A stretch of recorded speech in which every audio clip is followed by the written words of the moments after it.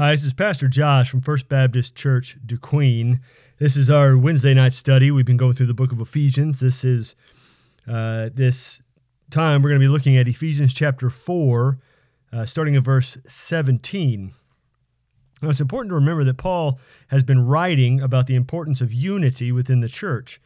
Then he transitions as though to say that unity comes from maturity, and disunity grows from immaturity. Similarly, unity grows from maturity, or unity grows when we grow.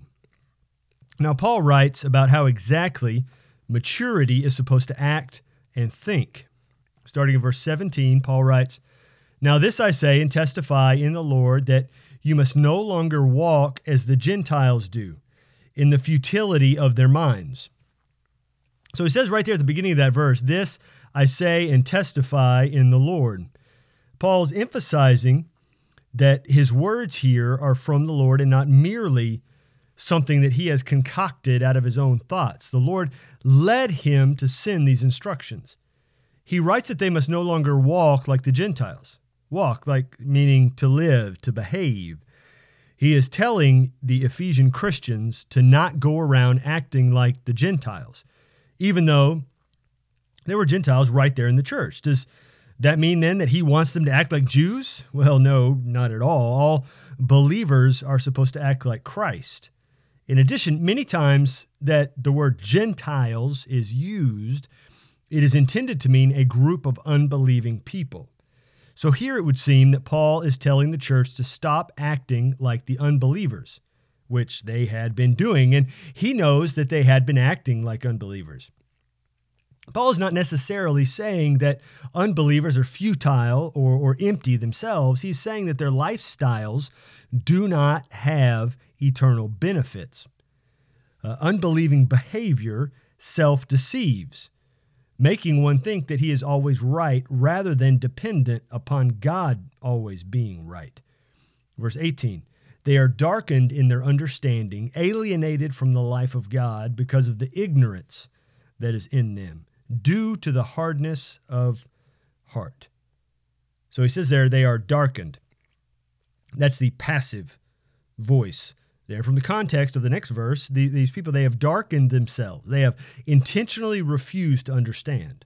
So some of the unbelieving behavior is refusing to understand the things of God. It is as though they set up other systems of thought to explain away God's activity and the truth of the gospel. Remember that this is something that Paul is warning the believers to change about their behavior. Stop trying to explain away God's activity and the truth of the gospel. He then says they alienated themselves from the life of God. That alienated there, that's also in the passive voice. So they estranged themselves from the life God intended. They unfamiliarized themselves purposefully, intentionally. This estrangement occurred because they simply did not know the fullness of the truth of the gospel. But this lack of knowledge came about because of the hardness of their hearts. Hardness, that word there, hardness, it means an unwillingness to learn. The unbelievers, whom the believers are acting like, they have an unwillingness to learn fully from the Lord, which invites ignorance and a refusal to understand the ways of God. Now, this does not mean that they are completely ignorant of all the ways of God, but that they are refusing to learn and apply everything that the Lord is trying to reveal to them. Have you ever been freely willing to accept and apply some things from the Lord, but found other things from the Lord more difficult, even to the point of ignoring them? Well, that's kind of what Paul's talking about here. And the point is, we need to watch out for any intentional unwillingness to learn from the Lord. Look at verse 19. "They became callous and have given themselves up to sensuality, greedy to practice every kind of impurity." Verse 20. "But that is not the way you learned Christ." So these people, believers acting like unbelievers, they have become callous. That word means to no longer feel shame. They maybe have been desensitized from allowing ungodly influences or from excessive activity themselves. These people have lost the natural warning ability to feel shame for shameful activity. They have willingly surrendered themselves over to sensuality. That word there means extreme sexual immorality. They have adopted the sexual habits and acceptance of the culture rather than the moral standard of their loving Savior. Now, was this just a first century thing, or do Christians today still do this? Well, obviously, this carries over it from then to now. People are still the same. And so when seeing the sexual impurity, the immorality of others, these people, these believers act like unbelievers, they became greedy or covetous. They want to do what they see elsewhere without regard for the impact on others. They would observe or hear of certain kinds of sexual activities, allow their thoughts to be consumed, and want those very things for themselves. Now again, this isn't just a first century thing. Christians still do this today. So then Paul here, he tries to remind them that they were taught a different way, the way of Jesus. They were taught something higher, a better way of life than giving over to the continuously more immoral and dishonorable cultural influences. Paul's basically saying, you guys know better than this because I taught you better than this. Look at the next couple verses. Paul writes, assuming that you have heard about him and were taught in him, as the truth is in Jesus, to put off your old self, which belongs to your former manner of life and is corrupt through deceitful desires. So Paul writes that he is, of course, assuming that his readers have heard about Jesus, been taught about Jesus, and believe in Jesus. Now remember, this letter is written to the church in Ephesus. So his immediate readers would believe themselves to all be Christians. But Paul is saying, if you believe yourselves to be followers of Jesus, then why are you instead following the practices of the sinful world?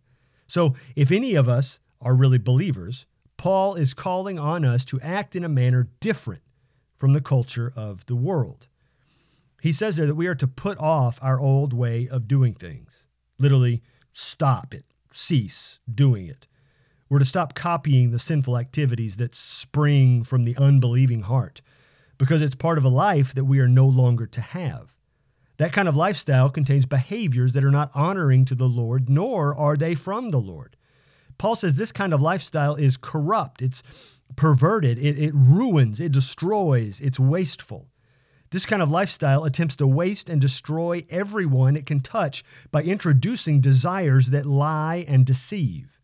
The father of lies, the enemy, from John 8:44. The enemy will do everything he can to deceive anyone and everyone about what this kind of lifestyle will provide. Look at verses 23 and 24. And to be renewed in the spirit of your minds, and to put on the new self created after the likeness of God in true righteousness and holiness. So the believers then, rather than copying the lives of unbelievers, the believers are to be renewed. Again, the passive voice. They're to be made new. They're to be made different. They're to be better on the outside, or they're to be made better by an outside source. In this case, that is Jesus. So we are supposed to allow Jesus, by his Spirit, through our salvation, to make our minds new, different, and better than they were before, and new, different, and better than they would be otherwise without Jesus. His influence on us is supposed to make a remarkable difference in our actions and our thoughts. Whereas the world's culture has a remarkable influence on the actions and thoughts of unbelievers, Jesus is supposed to have an infinitely more significant influence on the thoughts and actions of believers. Previously, Paul instructed to put off the old self, to stop copying the actions and thoughts of unbelievers, but rather we are to put on the new self, or start copying the righteousness and holiness of God. This is a really remarkable statement that Paul is making here. When a person believes in Jesus, that person is recreated after the image of God rather than the image of the world's culture. Humanity was originally created in the image of God, but when sin entered the world, that image was corrupted, and we began to create people ourselves in our own image. So when we believe in the truth of the gospel, we are created a second time. The corruption of our old self is painstakingly removed by the nail-scarred hands of Jesus. And we are remade as we were originally intended, in perfection, in holy unity with the Father. Now, in the next few verses, Paul gives some specific examples of lifestyle actions that are to be taken and others that are to be put on. Verse 25. Therefore, having put away falsehood, let each one of you speak the truth with his neighbor, for we are members of one another. So again, certain lifestyle actions that we're supposed to take away and other lifestyle actions we're supposed to put on. Well, this is an example of something we're supposed to take away. Having put away falsehood, gotten rid of it, let each one of you speak the truth with his neighbor, for we are members of one another. Paul begins by speaking about honesty here. The word that he uses for having put away is the same word that he used in verse 22 for put off, so stopping it, ceasing.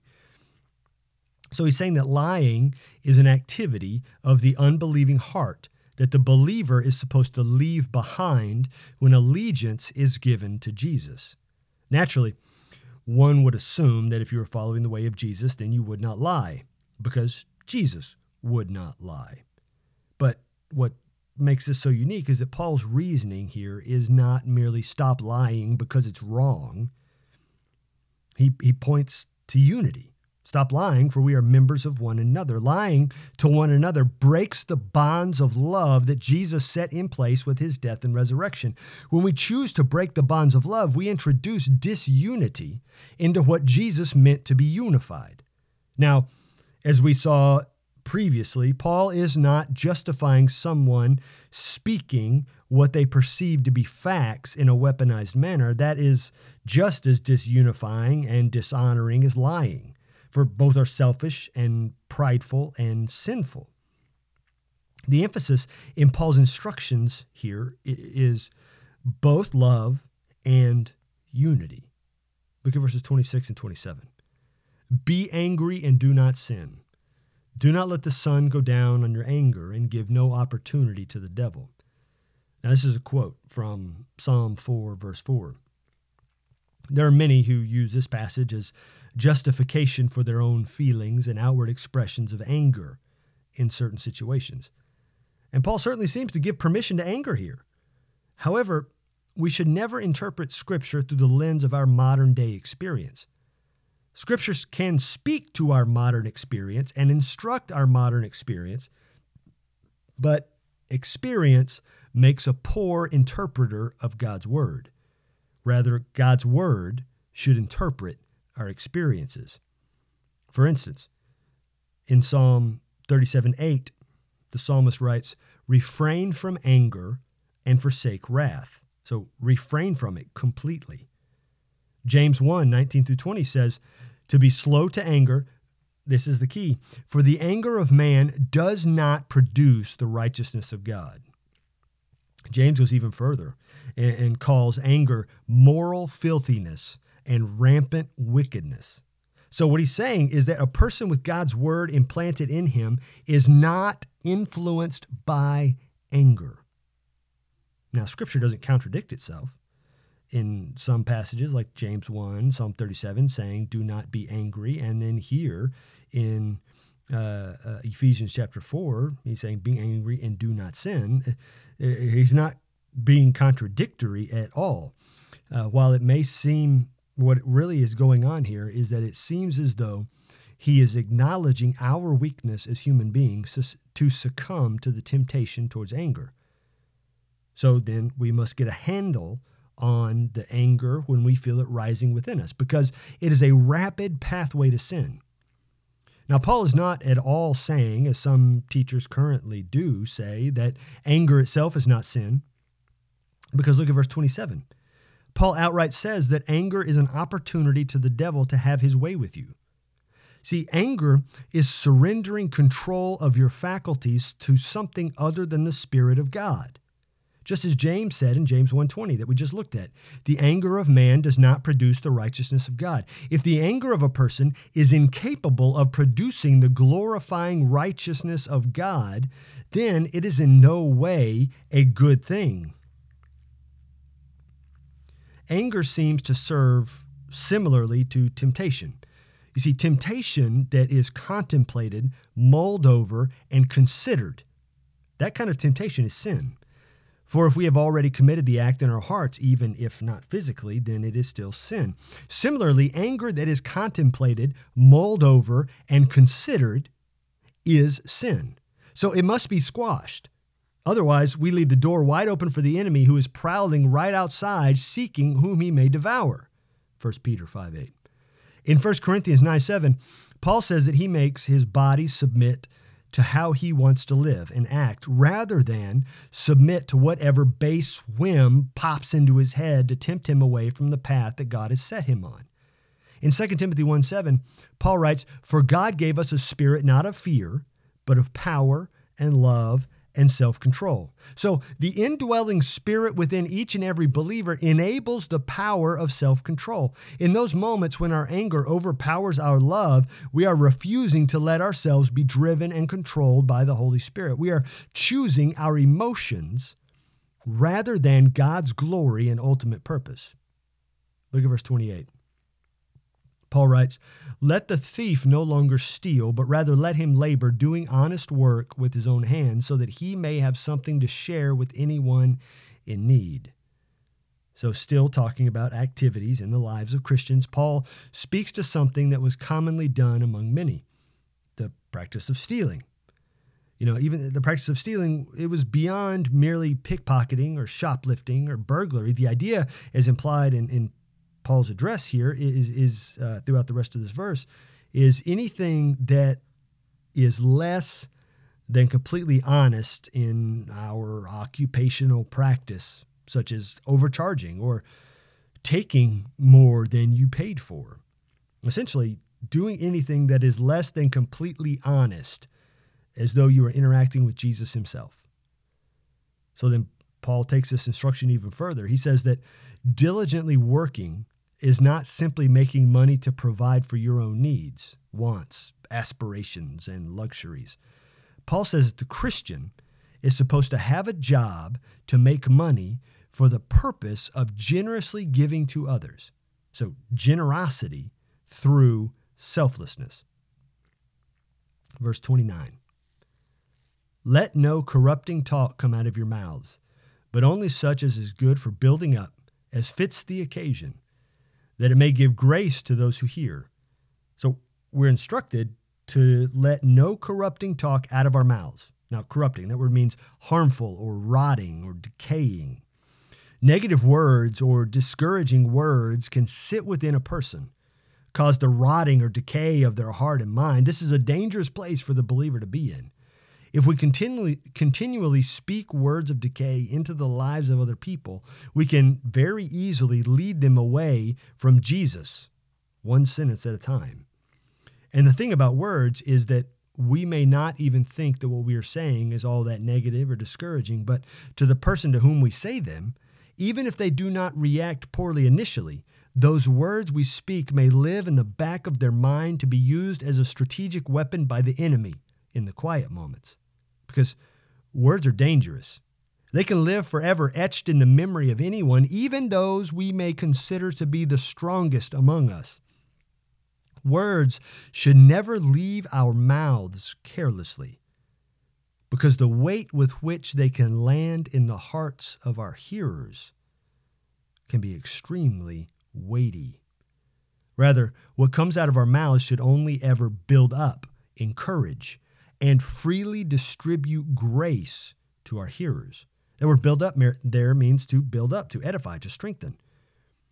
In Luke 4:22, Jesus, the verse there speaks of Jesus' own grace-filled words. And we, as followers of Jesus, are supposed to be imitators of Jesus in all respects, even in his speech.